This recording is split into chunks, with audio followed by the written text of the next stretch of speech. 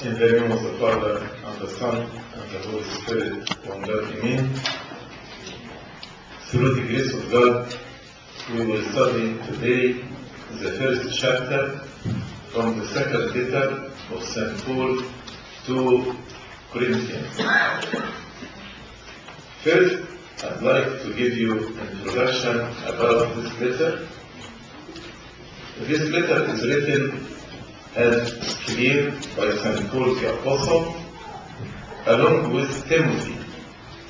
As we read in verse 1, Paul, an apostle of Jesus Christ by the word of God, and Timothy, our brother. So, the author is St. Paul with Timothy together. From where he wrote this letter? He wrote it while he was in Macedonia.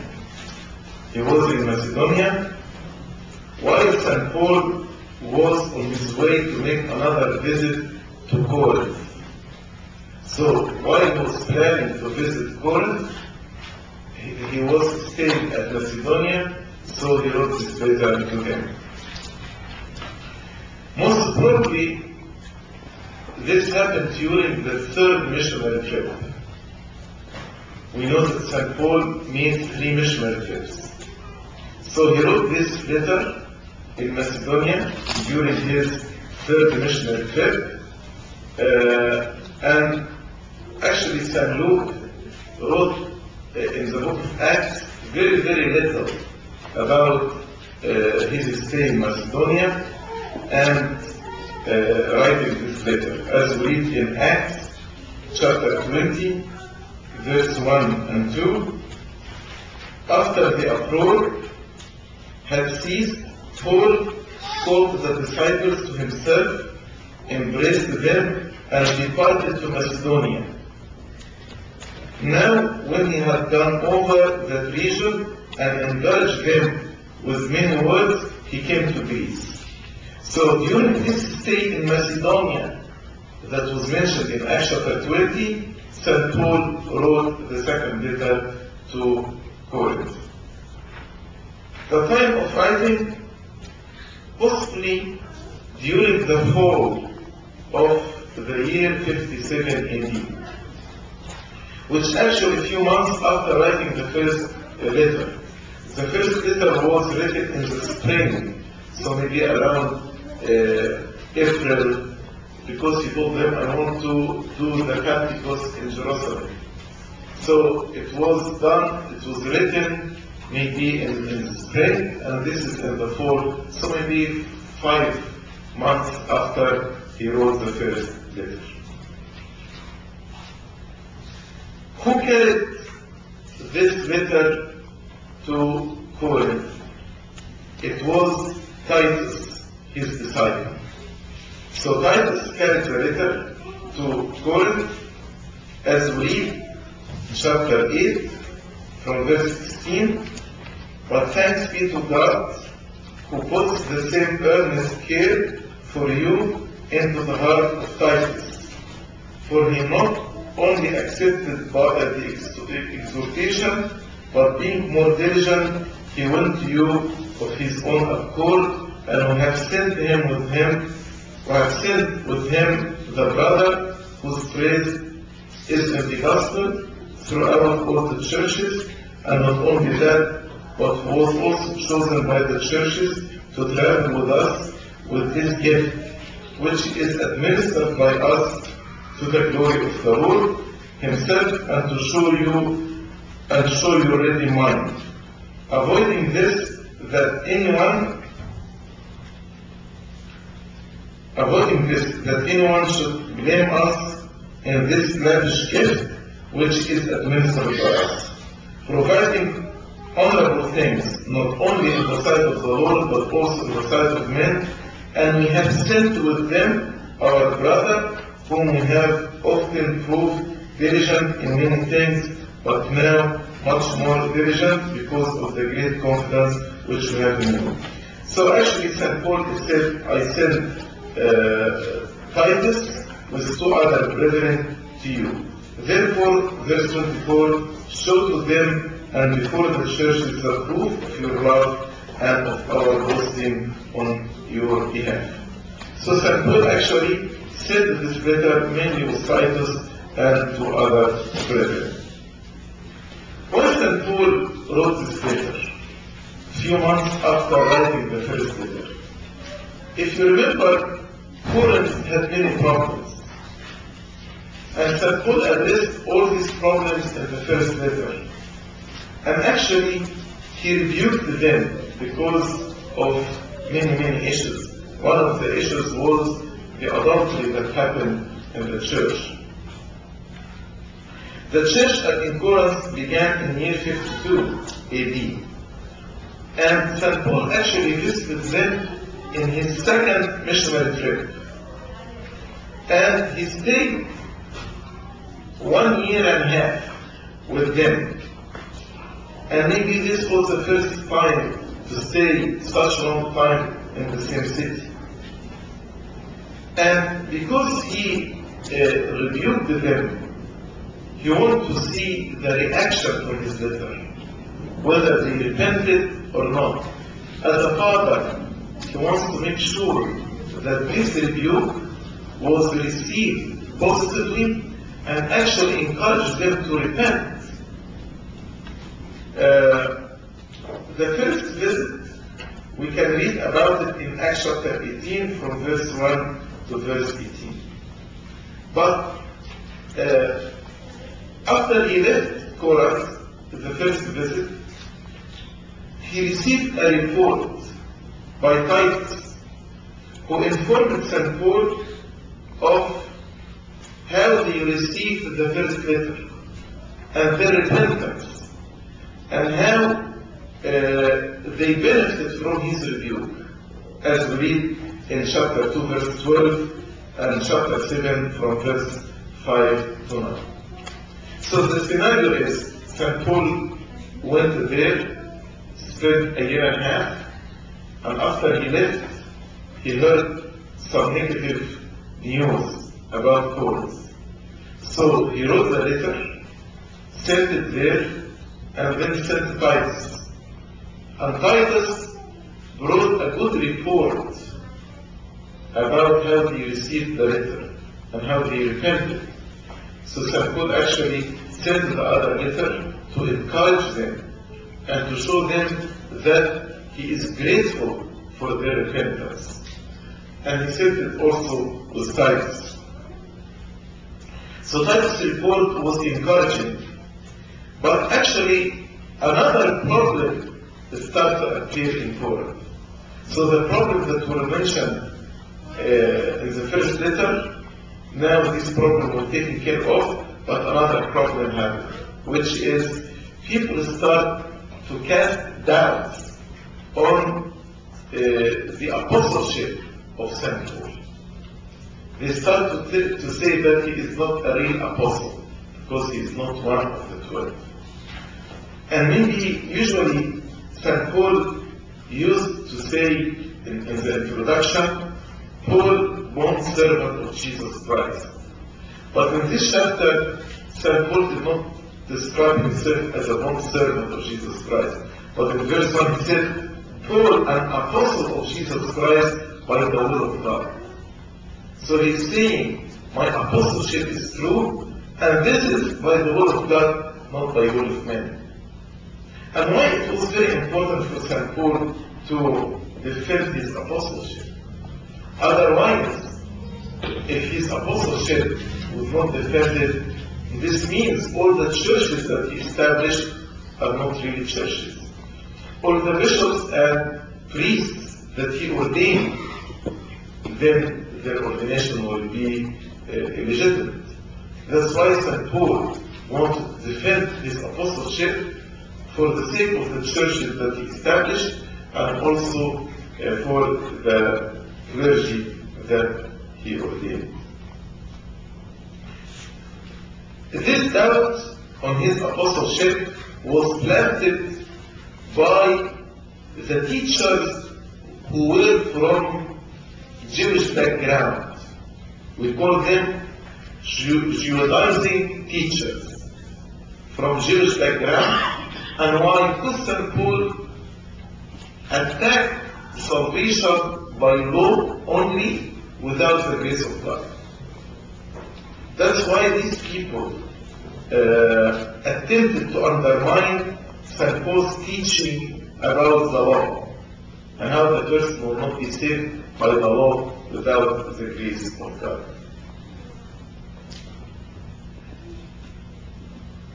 Actually, they questioned his integrity. They said that St. Paul takes things lightly. He makes promises, but he doesn't keep his promises. And we will talk about this in the first chapter today. Because he changed his plans to visit Corinth. So they said about him, he is not a man of promise. He can say any words, but he changed. His yes can be no, and his no can be yes. Another thing, they attack his style of writing and his speaking ability.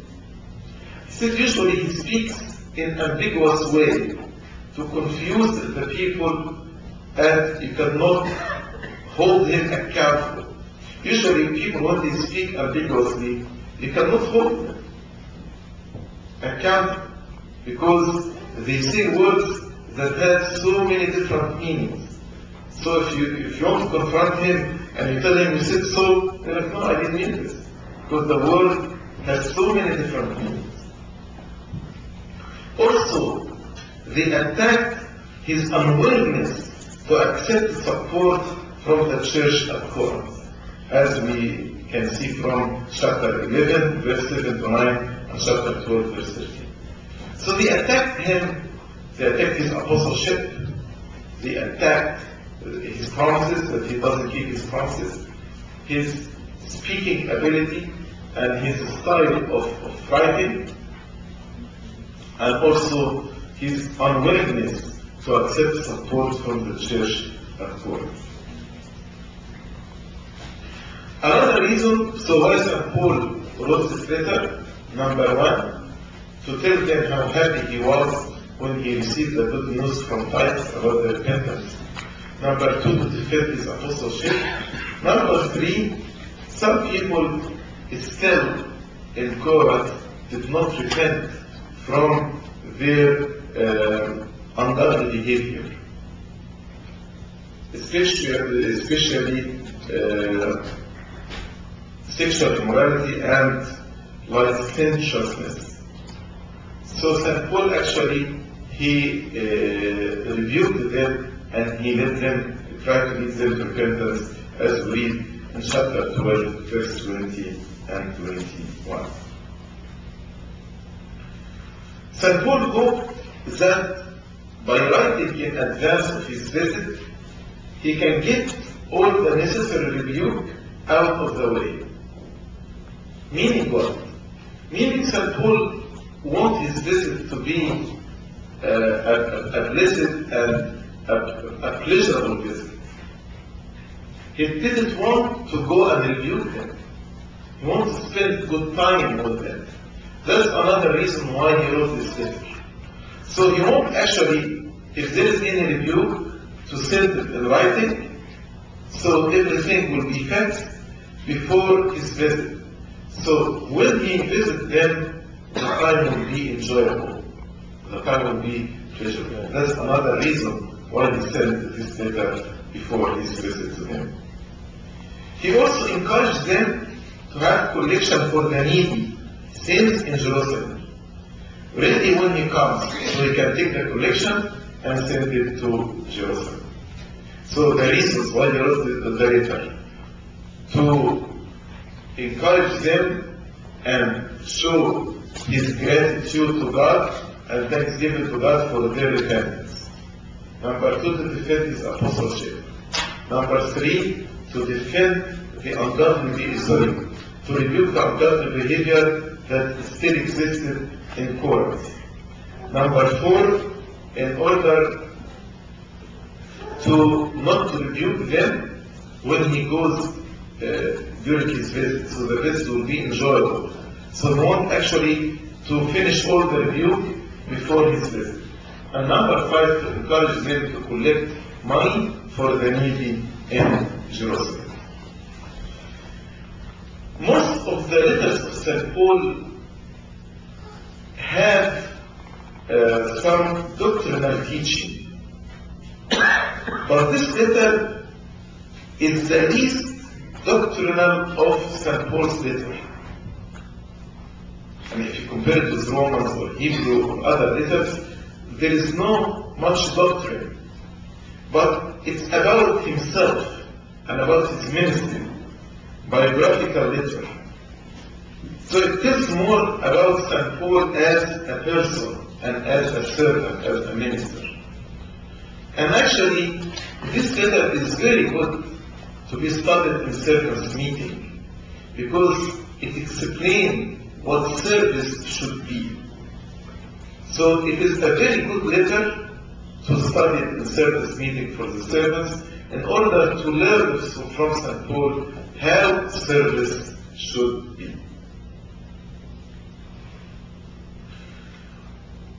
We can actually divide this letter into 5 main sections. The first section is salutation and thanksgiving.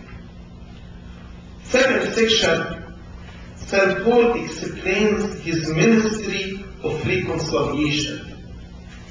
St. Paul considered himself as ambassador of Christ, reconciling the people with God. And how he did this, he defended his integrity. Because if there is ambassador in a country and people start to cast it down on him and say the country did not send this ambassador, so actually he cannot represent the country unless if he proves to the people that he is a real ambassador and the country really sent him. That's why he started by defending his integrity and explaining his apostolic ministry and making appeal to them to be reconciled with God. The third section is about the collections for the saints in Jerusalem, for the need in Jerusalem. The fourth section, St. Paul goes back to defend his authority, his apostolic authority. And the last section is concluding exhortation and benediction. So this is actually, we can, as I said, divide or classify this letter into 5 sections. So let's start by chapter 1. In this chapter, St. Paul is joined by Timothy as he begins this epistle with greeting to the church in Corinth. So verse 1 and 2, and now I'm speaking about chapter 1. Verse 1 and 2 in chapter 1 is greeting from St. Paul and Timothy to all the churches in Achaia and in Corinth. Then he praised the Lord for the comfort that God gave him in the midst of tribulation. As we will see, St. Paul was exposed to a very difficult tribulation in Ephesus. Then he left Ephesus and went to Macedonia. And in Macedonia, he wrote this letter.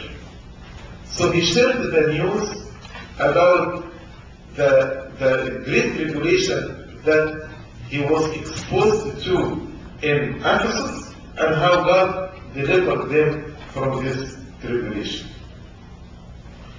Then, from verses 3 to 7, he expressed to them his confidence that both suffering and comfort he receives because of Christ can work to the benefit of the brethren at Corinth.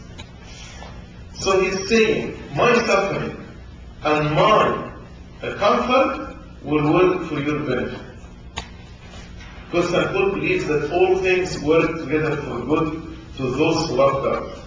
So he's saying, I'm confident that the suffering that I endure and the comfort that I receive, Christ will use this suffering and this comfort for your own benefit and glory. He then informed them in details how God delivered them from the tribulation in Egypt. And I will explain. Ephesus, they worshipped Artemis, goddess Artemis. And there was a goldsmith man, his name Demetrius, who was making a lot of money from making idols in silver and gold for the Ephesians. So when St. Paul started to preach and convert people from paganism to worship God, now all this industry will go out of business. That's why Demetrius started a uproar against Paul. And actually they wanted to kill him literally. That's why the disciples there prevented them Paul from going to face these people, and they sent him secretly to Macedonia. So he was about to be killed. You can read about this uproar in the book of Acts, chapter 19. But God actually delivered him. So he's explaining to them about this tribulation and how God actually delivered him. Telling them also that their prayers were instrumental in his deliverance. Through their prayers, because they supported St. Paul with prayer, so God delivered him. And because of this deliverance, many people will give thanks to God. Because God accepted their prayers and listened to their prayers. As if you are praying for somebody who is in hardship. And when God delivers him from hardship, you will give thanks to God. And after this, St. Paul started to defend his integrity. Because as I told you, they accused him he is not man of his word because he changed his plans to visit them, so he defended his integrity, and he began with a profession of sincerity and simplicity. How in his behavior and also in his writing, he was sincere and simple. He did not use ambiguous language to confuse them, and he reminded them that they will have good reason to boast in each other when Christ comes. St. Paul will boast in them, and also they boast in St. Paul. So he as a pastor will boast in his people, in his flock, and the flock also will boast in their pastor. Because as I told you, his sincerity and his integrity had come in question because St. Paul changed his plan concerning his visit to them. And St. Paul explained to them the reason behind changing the plan is to spare them. He didn't want to rebuke them in person. So actually, he delayed his visit so they can fix things. So when he go and visit them, as I said, it will be enjoyable visit and pleasurable visit. So now after we give a quick introduction to the whole letter, and we give introduction to chapter 1, let's read verse by verse from chapter 1 and understand. Paul, an apostle of Jesus Christ, by the will of God, and Timothy, our brother, to the church of God, which is at Corinth, with all the saints who are in all Achaia. As I told you, St. Paul used to describe himself as bond servant. But in this letter, he did not use the word bond servant. He said an apostle. Why? Because one of the reasons he wrote this letter is to defend his apostleship. And it's by the word of God. So, it is God who called him. It is God who made him an apostle. St. Paul did not make himself apostle by himself or by the will of men, but this is by the will of God. As if he is telling them, if you don't accept my apostleship, as if you are not accepting the will of God. And Timothy had been sent to Corinth along with the first letter, and now returned.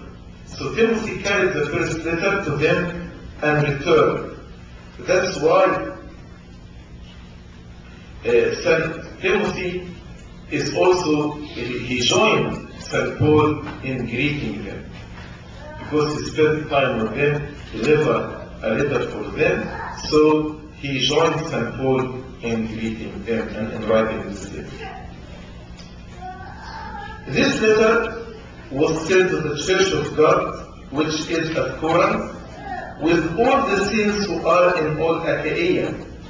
All Achaia means the whole of Greece. Corinth is part of Greece. So he is sending this letter to all the churches in Greece. Most probably there are some churches existed in Greece, like there is a church in Cenchreae, and Phoebe was the deaconess of this church. So, not only the church in Corinth, but there were other churches. That's why St. Paul sent this letter mainly to the church at Corinth, but all other churches in Greece also were included in this letter.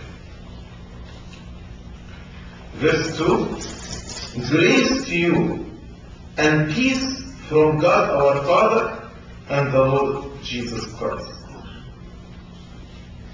Almost in all his letters, St. Paul starts the letter by saying grace and peace. And if you think about grace and peace, these are the most needed gifts. Anybody in his life needs these two gifts, grace and peace. Grace, because of the grace of God, we cannot achieve anything. We cannot achieve anything earthly or heavenly. That's why we need the grace of God. And number two, during the world, we will be exposed to many hardships and tribulations. And we need actually to hold our peace and to experience this peace in the midst of all this hardship and tribulation.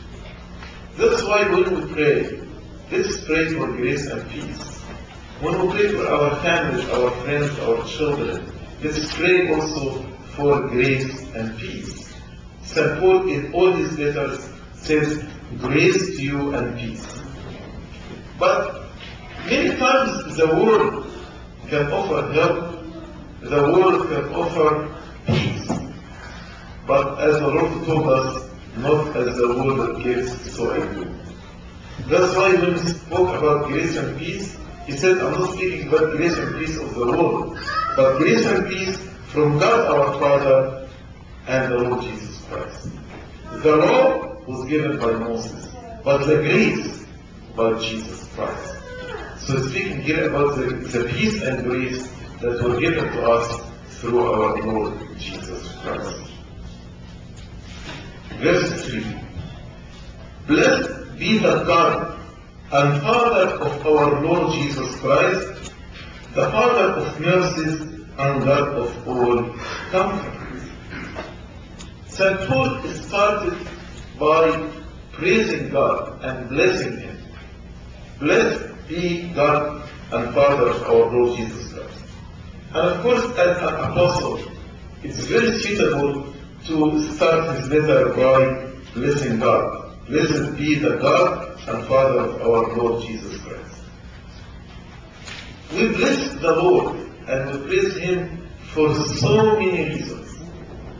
But St. Paul is focusing here on one reason.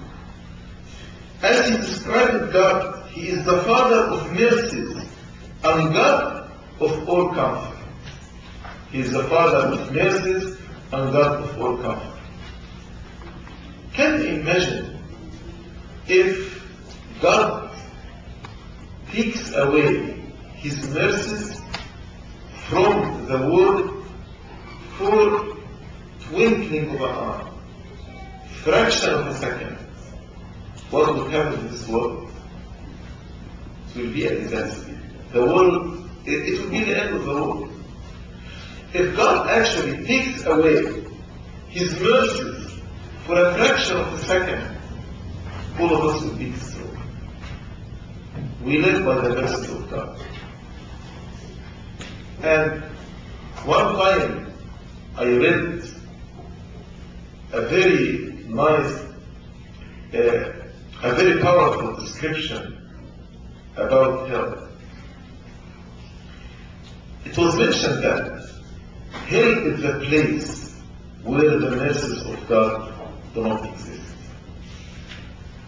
Hell is a place where the mercies of God do not exist. As you say, there is no mercy to those who are not merciful. That's hell. So actually, if there is no mercy, as if the people are enduring the sufferings of the hell. And because of the mercies of God, we are comforted. Can you imagine if God told us, I will not forgive your sins? There's no mercy here. How miserable we will be. But when we sin and come and ask the mercies of God, and God accepts our repentance and give us His mercies, we feel comforted. That's why the Divine Liturgy will say, according to your mercies, O Lord, and not according to our sins. If you judge us according to our sins, all of us will be the most miserable. That's why we are asking you to judge us, not according to our sins, but according to your mercies, O Lord. So mercies are the fountain of comfort. Comfort is the outward expression of mercy. Because God has mercy on us, then we are comforted. That's why He described God as the Father of mercies and God of all comfort. Father of mercies and God of all comfort. Verse 4. Who comforts us in all our tribulation. And the word all is very important. In all our tribulation, not in most of them, in all. So, if you are going through a difficult time, God will comfort you. If we don't feel comforted, maybe because we are closing our door before God. That's why God is standing at the door knocking, asking us to open the doors of our heart. Why? To comfort us. To comfort us in all our tribulations.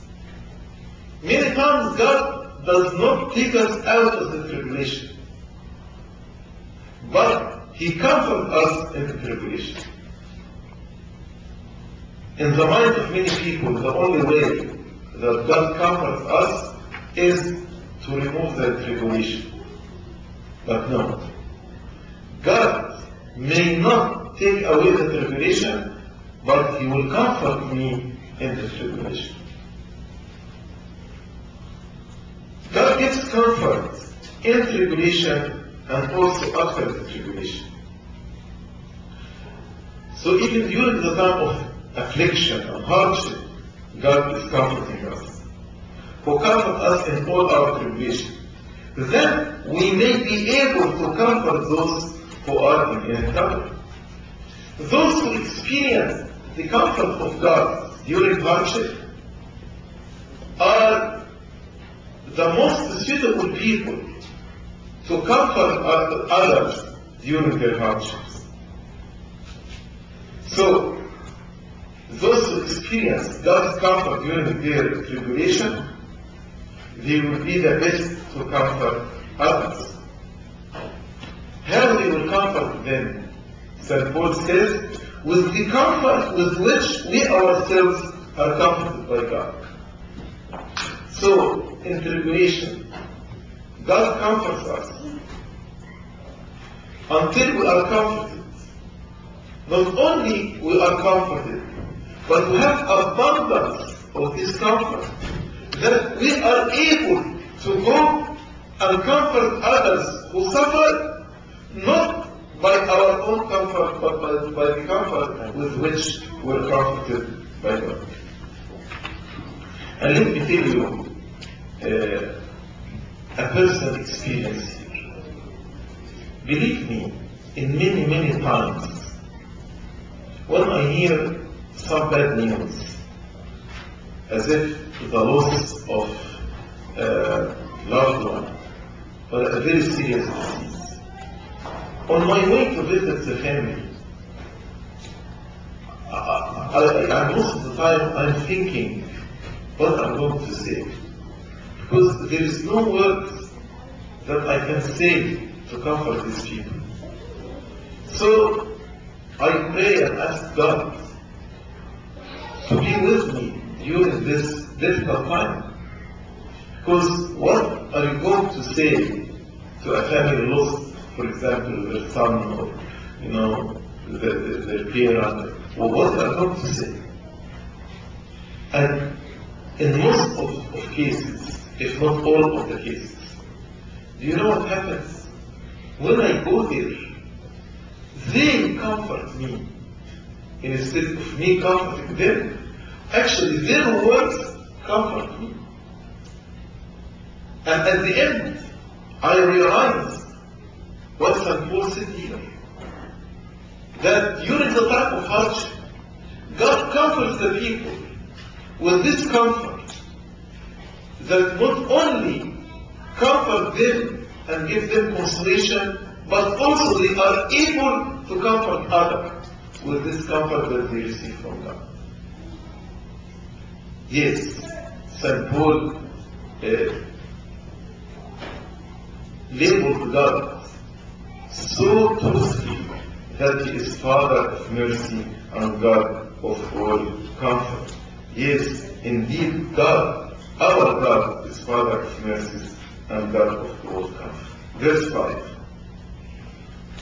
For as the sufferings of Christ abounded in us, so our consolation also abounds through Christ.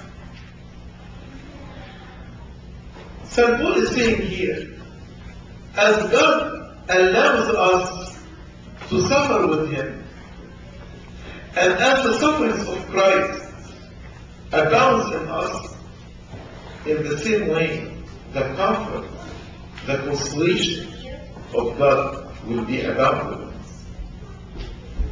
And I want you here to notice what St. Paul said, the suffering of Christ abound in us. Who suffers here? It is us during hardship. It is us who suffer. But St. Paul didn't say our suffering, but he said the suffering of Christ. Because actually our suffering is His own suffering. Do you remember when the Lord appeared to St. Paul on the road to Damascus, Acts chapter 9? What did He tell him? Saul, Saul, why do you persecute me? He didn't tell him, why do you persecute my children, a Christian? He told him, why do you persecute me? As if the suffering that my children are enduring, it is my own suffering. That's why the comforts of Christ will be our own comfort. If our suffering are His, then His comfort is ours. So Christ suffers with us when we suffer for His sake. And St. Paul understands from what the Lord told him, why they persecute me. St. Paul understands that if he endured affliction for Christ, like what happened to him at Ephesus, then actually, as if Christ, he is the one who endured this suffering, not St. Paul. And that's why Christ will comfort those who endure suffering for him. As Christ actually promised us in John chapter 16. If you go to John chapter 16, verse 2 to 4, they will put you out of the synagogues. Yes, the time is coming that whoever kills you will think that he offers God's service.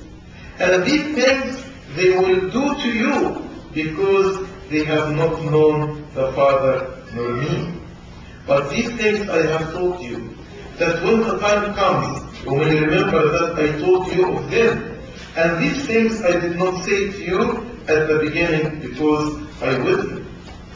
Then the Lord told them, but I will see you again, and you will be joyful, and nobody will take your joy away from you.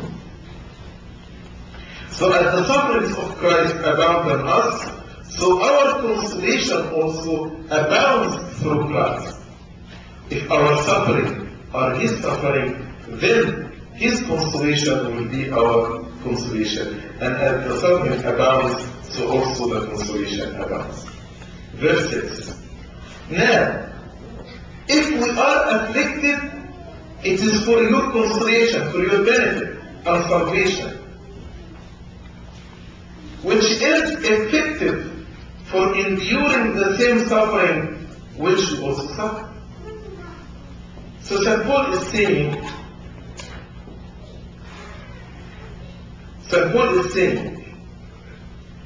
when we suffer, it is for your benefit. God will use our suffering for your benefit. How? It will be an example to you. When you hear how we endure and how God comforted us, so when you go through hardship, actually you will endure and will be comforted. Because our suffering is an example for you. That's why he said, if we are afflicted, it is for your consolation and salvation. You will see the work of God in our life. And because you will see how God delivered us, you will be comforted. And you will be saved. That's why he said, which is effective for enduring the same suffering which you also suffer. So when you are exposed to the same suffering, you will endure. Why you will endure? Because now you have confidence that God, as He delivered us, He will deliver you. So you will accept the suffering and you will endure the suffering. Or if we are comforted, it is for your consolation and salvation. The same way, when we are comforted, it is for your consolation and salvation.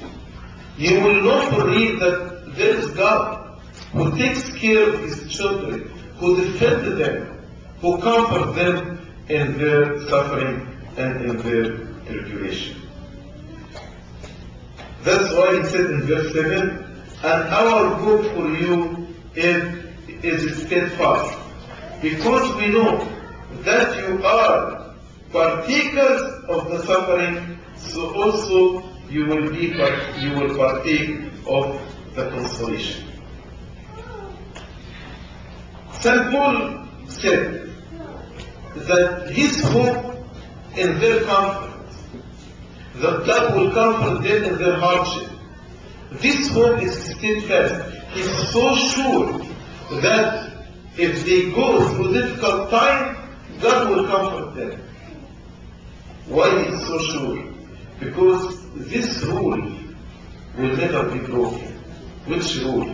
If you participate in the suffering of Christ, also you will participate in the consolation of Christ. That's why he said, our hope for you, our hope for what? That you will be delivered in the time of suffering. This hope is steadfast. nothing will change it. Because we know for sure, that's the rule, that as you are partakers of the suffering of Christ, so also you will partake of the consolation. God is God of mercy and Father of compassion. So when you endure the suffering, God will comfort you. Verse 8. Now St. Paul will give them example. He will share experience happened to him, how God delivered him. Why? He will share the experience of his suffering and the experience of his deliverance in order to encourage them and support their faith. For we do not want you to be ignorant, brethren, for our trouble which came to us in Asia. As I told you, this trouble in Asia, you can read in detail in Acts chapter 19 from verse 29 and 30 to 38. It's about Demetrius and his fellow craftsmen when actually St. Paul started to preach Christ and people started to convert to Christianity. And as I told you, they were silversmiths. That's why they were concerned about their industry. They will go out of business if people don't worship idols anymore. And they wanted to kill St. Paul. When he said, our trouble which came to us in Asia, he's not speaking about Asia as a continent, but he's speaking about the Roman province of Asia, which is the western part of Asia Minor. And the capital of this part was Ephesus. Ephesus was the capital. And if you read in Acts chapter 20, verse 1, you will see how St. Paul departed suddenly and secretly from Ephesus because they wanted to kill him.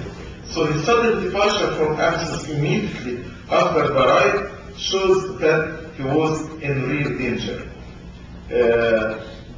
And St. Paul explains this danger to us here by saying that we were burdened beyond the measure, above his strength, so that we despaired even of life.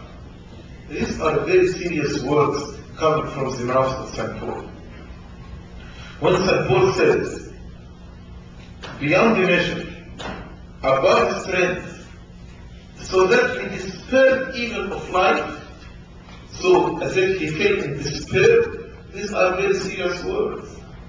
It's real danger which St. Paul exposed to.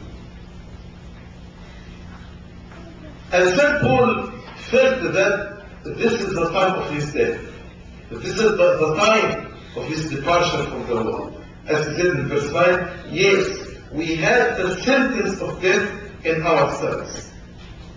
He felt that the time had come for him to die. That's why St. Paul said, now, as if a sentence of death, an order from the king for me to be killed, as if I am waiting my execution. If a person reaches this level, then actually he is hopeless and helpless. The dead man is hopeless and helpless. He cannot return back to life, and even he cannot cry for help. So when a person reaches a level of hopelessness and helplessness, is there a lesson here? Yes. The lesson, don't depend on yourself simply because you are hopeless and helpless. But is there a hope for the hopeless? Yes. God is the hope for the hopeless. So here you need to switch, and instead of trusting yourself, you need to trust who? Trust God. Because God is the hope for the hopeless, and He is the help for the helpless. God can raise the dead. So even if they kill me, God can raise me from the dead. That's why St. Paul said that we should not trust in ourselves, but in God who raises the dead. And I like here how St. Paul, even in the time of despair, he was able not to lose hope. Even in the time of hopelessness and the time of helplessness, he was able not to lose hope because he switched the focus to God. God who raises the dead. That's why St. Paul, he was saying, my deliverance here from this trouble as if resurrection from death. If God delivered me this time from this tribulation, as if He raised me from death. Is God able to do this? Yes. Verse 10. Who delivered us from so great a death. So St. Paul was so sure that his death is true. They will kill him, no matter what. But God was able to deliver him from so great a death. And He used to deliver in His past tense. And does deliver us in the present tense. In whom we trust that He will still deliver us. I think this verse is one of the most powerful verses in hope. He delivered us. He does deliver us. In whom we trust that He will still deliver us. Past, present, future. God continue delivering us. So, we should not lose hope because God all the time is delivering us from all tribulations.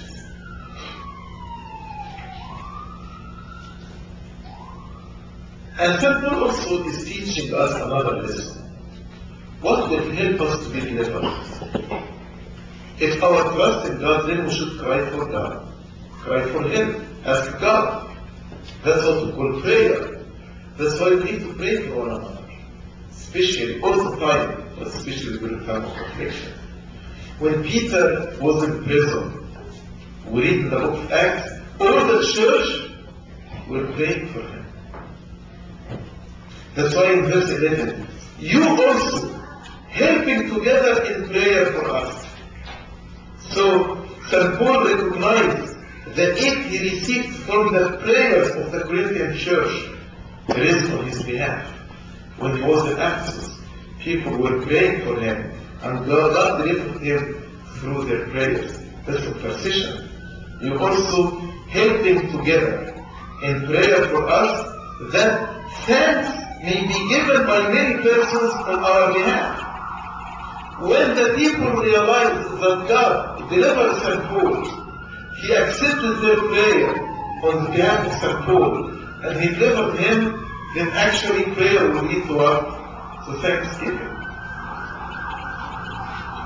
And I remember one time I told you, prayer leads to joy, and joy leads to thanksgiving, and thanksgiving leads to prayer. So we end up praying without ceasing, joyful always, and giving thanks in all things. That's what St. Paul is saying here.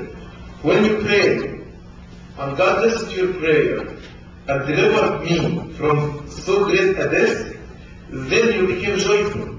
And because you were joyful, thanks may be given by many persons on our behalf for the gift of deliverance granted to us through the prayer of many people. The prayer of many persons secured the gift of His deliverance. Hence, many could give thanks on behalf of St. Paul. Verse 12. St. Paul from verse 12 starts to defend his integrity. For our boasting in this, he said, Now, my boasting in what I will tell you right now. The testimony of our conscience.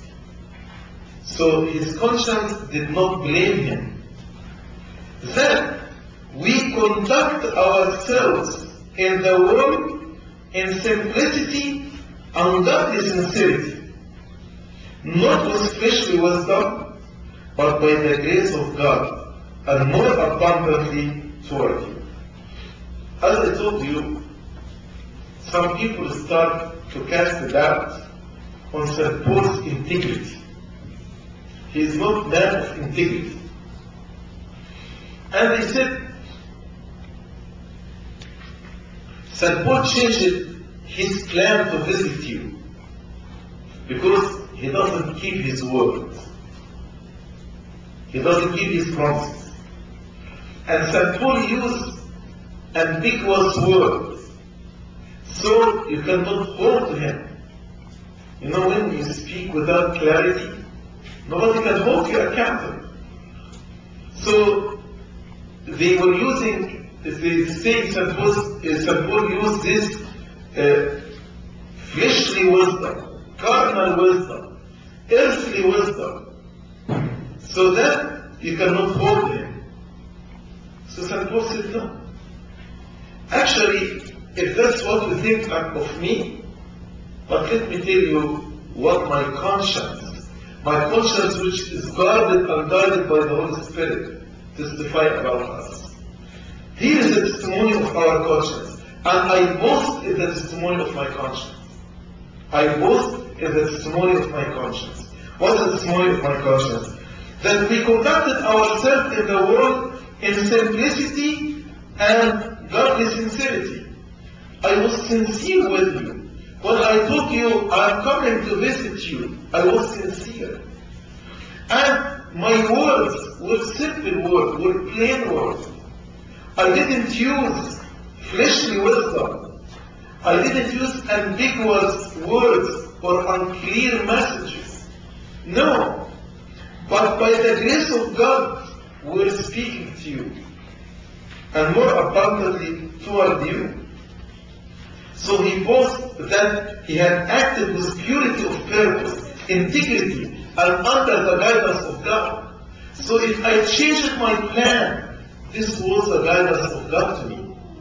I didn't make this by my own self, but God guided me, as he will explain later on why he changed his plan. So he appeals to his singleness of purpose.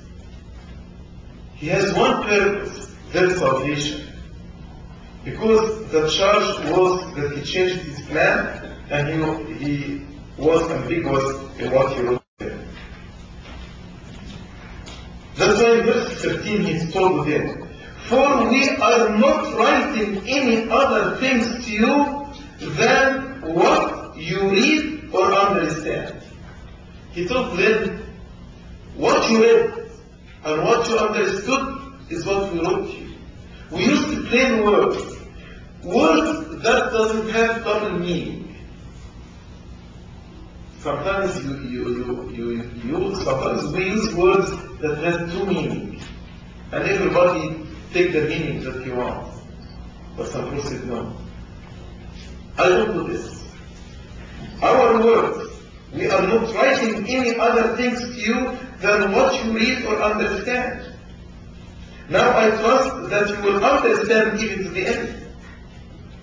So he insisted that he writes cleanly, and that they read, understand, and accept what he writes. So he is appealing to them to understand what he writes to them to the end. Don't try to dig deep behind his words. What I write to you is what I meant. There is no hidden messages. I don't send you a hidden message.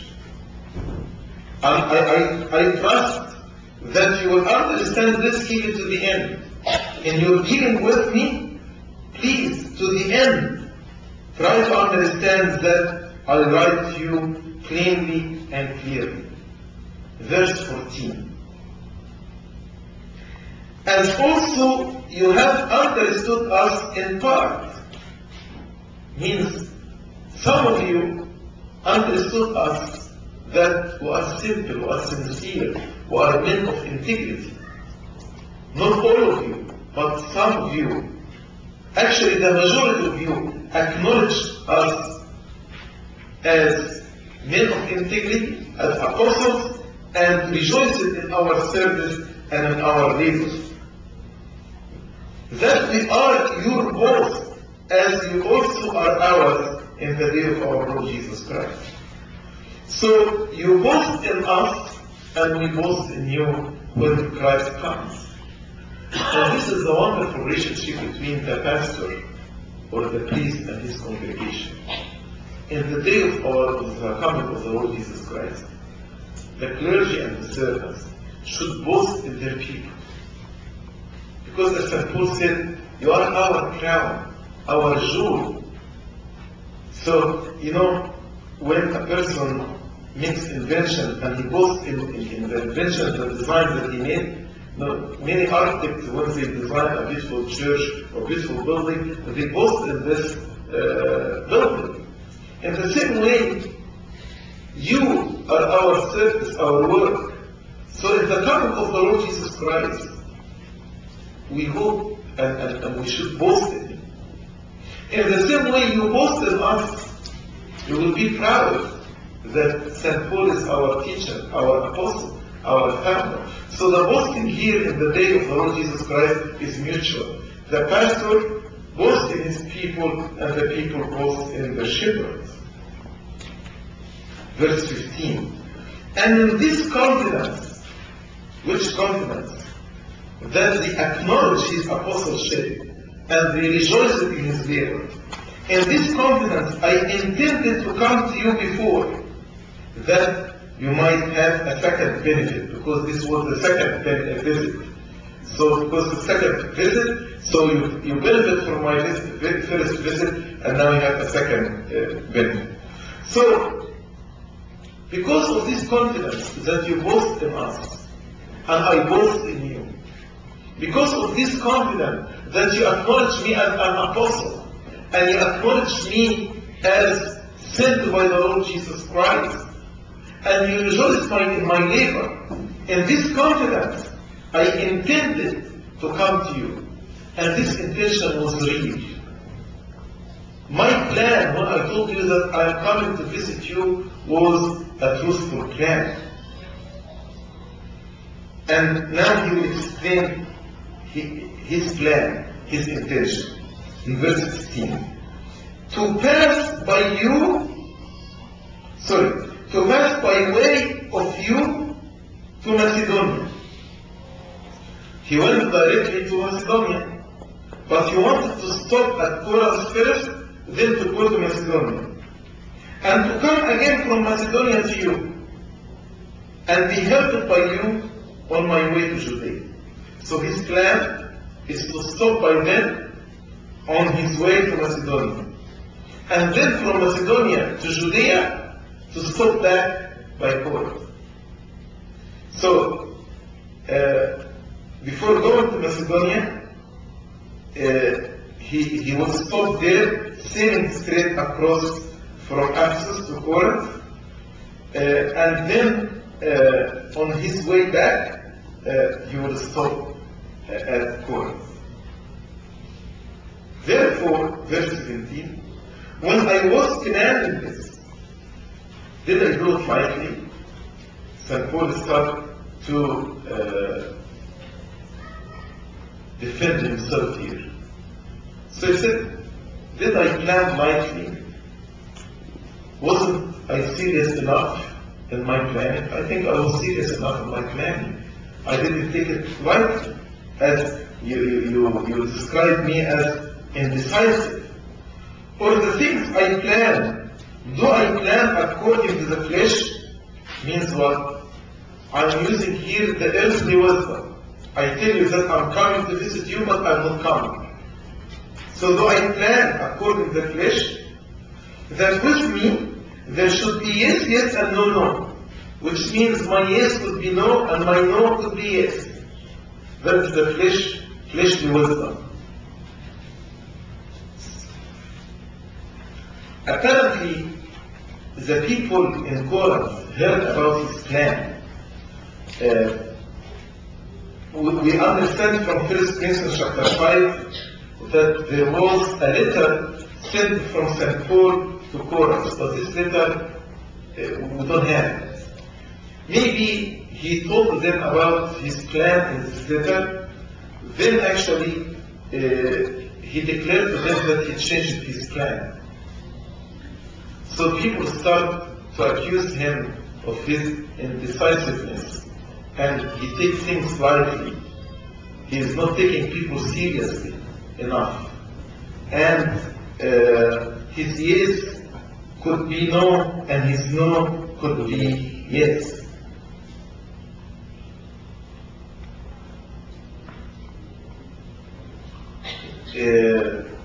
When he said the carnal wisdom or a fleshly wisdom, he meant that he is ready to turn a yes into no. So there is no fixed purpose to do as promised. He is not man of his word. Verse 18. But as God is faithful, our word to you was not yes and no. He said no. We are not men that give you confusing messages. As God is faithful with us, also our message to you is yes or no. When we say yes, we intend yes. When we say no, we intend no. But it is never yes and no at the same time. That's why he said, was not yes and no. Yes and no at the same time. But as God is faithful, our word to you was not yes and no, which means our word was not ambiguous or unreliable. So the idea here that there was no indecisiveness on his part, there was no uncertainty on his part, because how St. Paul would be trusted by God to preach the word of the gospel if he used carnal wisdom? If his yes is no and his no is yes, then how God entrusts St. Paul to preach the gospel? That's why in verse 19 he said, for the Son of God, Jesus Christ, who was preached among you by us, by me, us including Paul, Silvanus, and Timothy, was not yes and no, but in him was yes. When we preached Christ, and we told you that Christ is God, this was not yes and no. So it would be a disaster if this means yes and no. So it means Christ is God, and Christ is not God.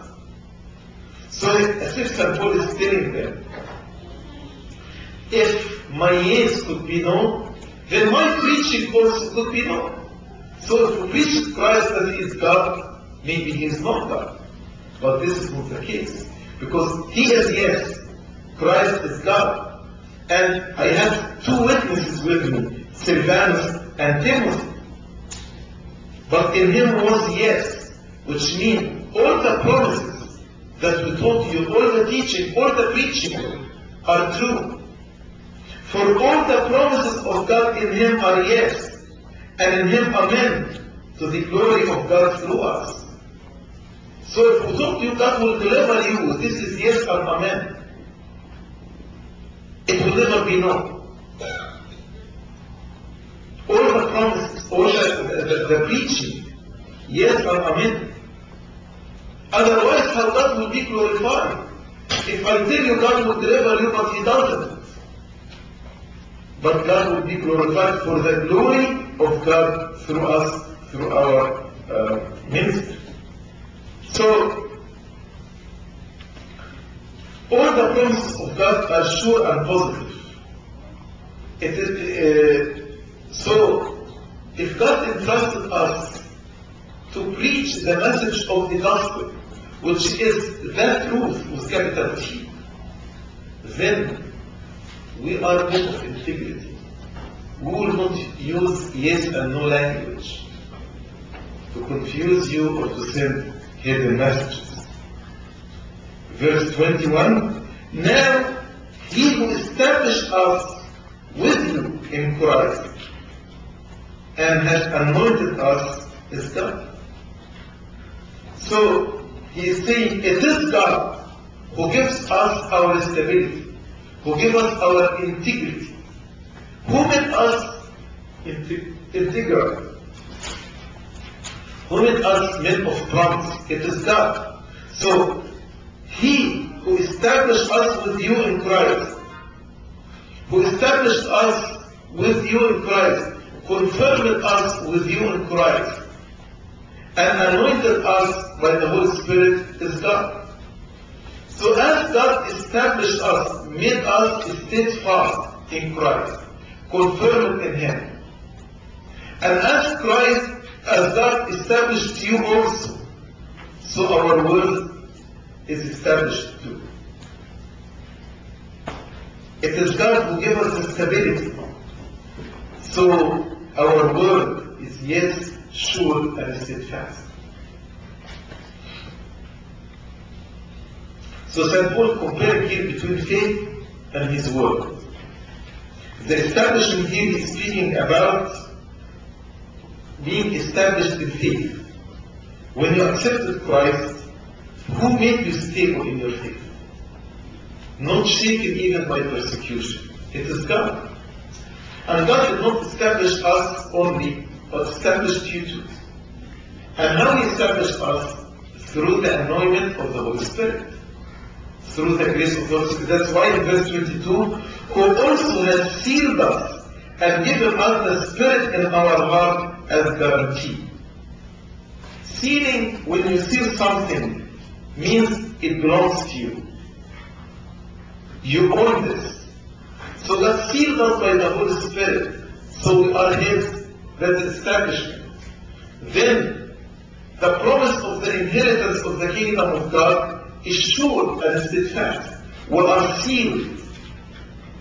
And not only we are sealed, but God gave us, you know how you put earnest money? So God actually gave us the guarantee. What's the guarantee? His Spirit. When He gave us the Spirit, the Holy Spirit to dwell in us through the anointment of the holy oil. So the idea here, how we doubt our words. If you doubt our word, then actually you are doubting our faith. And if you're doubting our faith and our preaching, actually you are doubting the Holy Spirit. Because God, the Holy Spirit, is the one who established us. So how we doubt our words, and you say that my yes is no and my no is yes.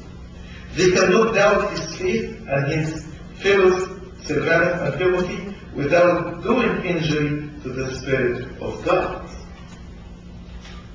So, as God established us in faith, as God sealed us, and give us the Holy Spirit as a guarantee, and give us His promise that we are His children, we are His own people, and give us the inheritance of kingdom of God, and this sealing is guaranteed by the gift of the Holy Spirit in our heart. So the words of St. Paul were yes. He was not using unclear or ambiguous messages. Verse 23, moreover, I call God as witness against my soul, that to spare you I came no more to Corinth. Now he's explaining to them why he changed his plan. And this they think that he's making an excuse. He said, I call God witness against me. God knows the truth. Why I changed my plan. Not because I was not man of word or man of promise. Not because I am indecisive or I took you lightly. Not because of all of this. But to spare you. What means to spare you? You want to give them time to, after reading the first letter, to repent. So when he goes to them or visits them He will not rebuke them, and it will be a joyful visit. That's why he told them, to spare you, I came no more to Corinth, to give you time to repent and to fix the things that go wrong in the church. But here to spare you implies what?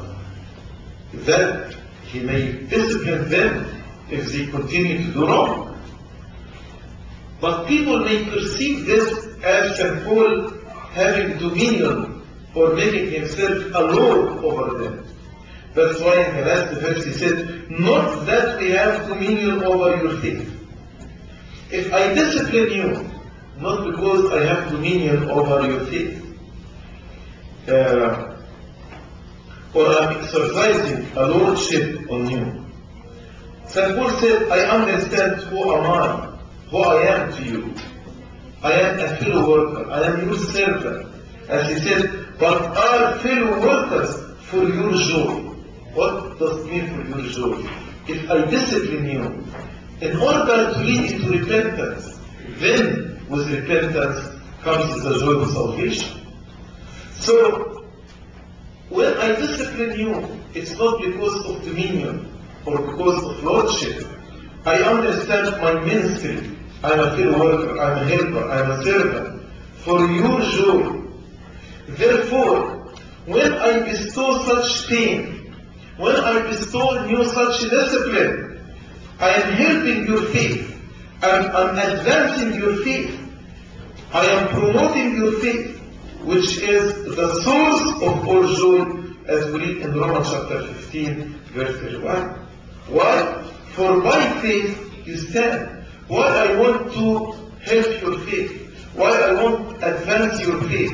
Why I want to promote your faith? Because by faith you stand. By faith you will have joy. That's why I'm helping you with your faith. I want nothing from you. I don't want to lord it over you or to have dominion over you, but I want to help you to be joyful. So my changes, when I change my plan, my intention is to spare you. Spare you this discipline, to give you time to repent and fix things, so when I come to you and visit you, it will be enjoyable visit and pleasurable visit. Glory be to God forever.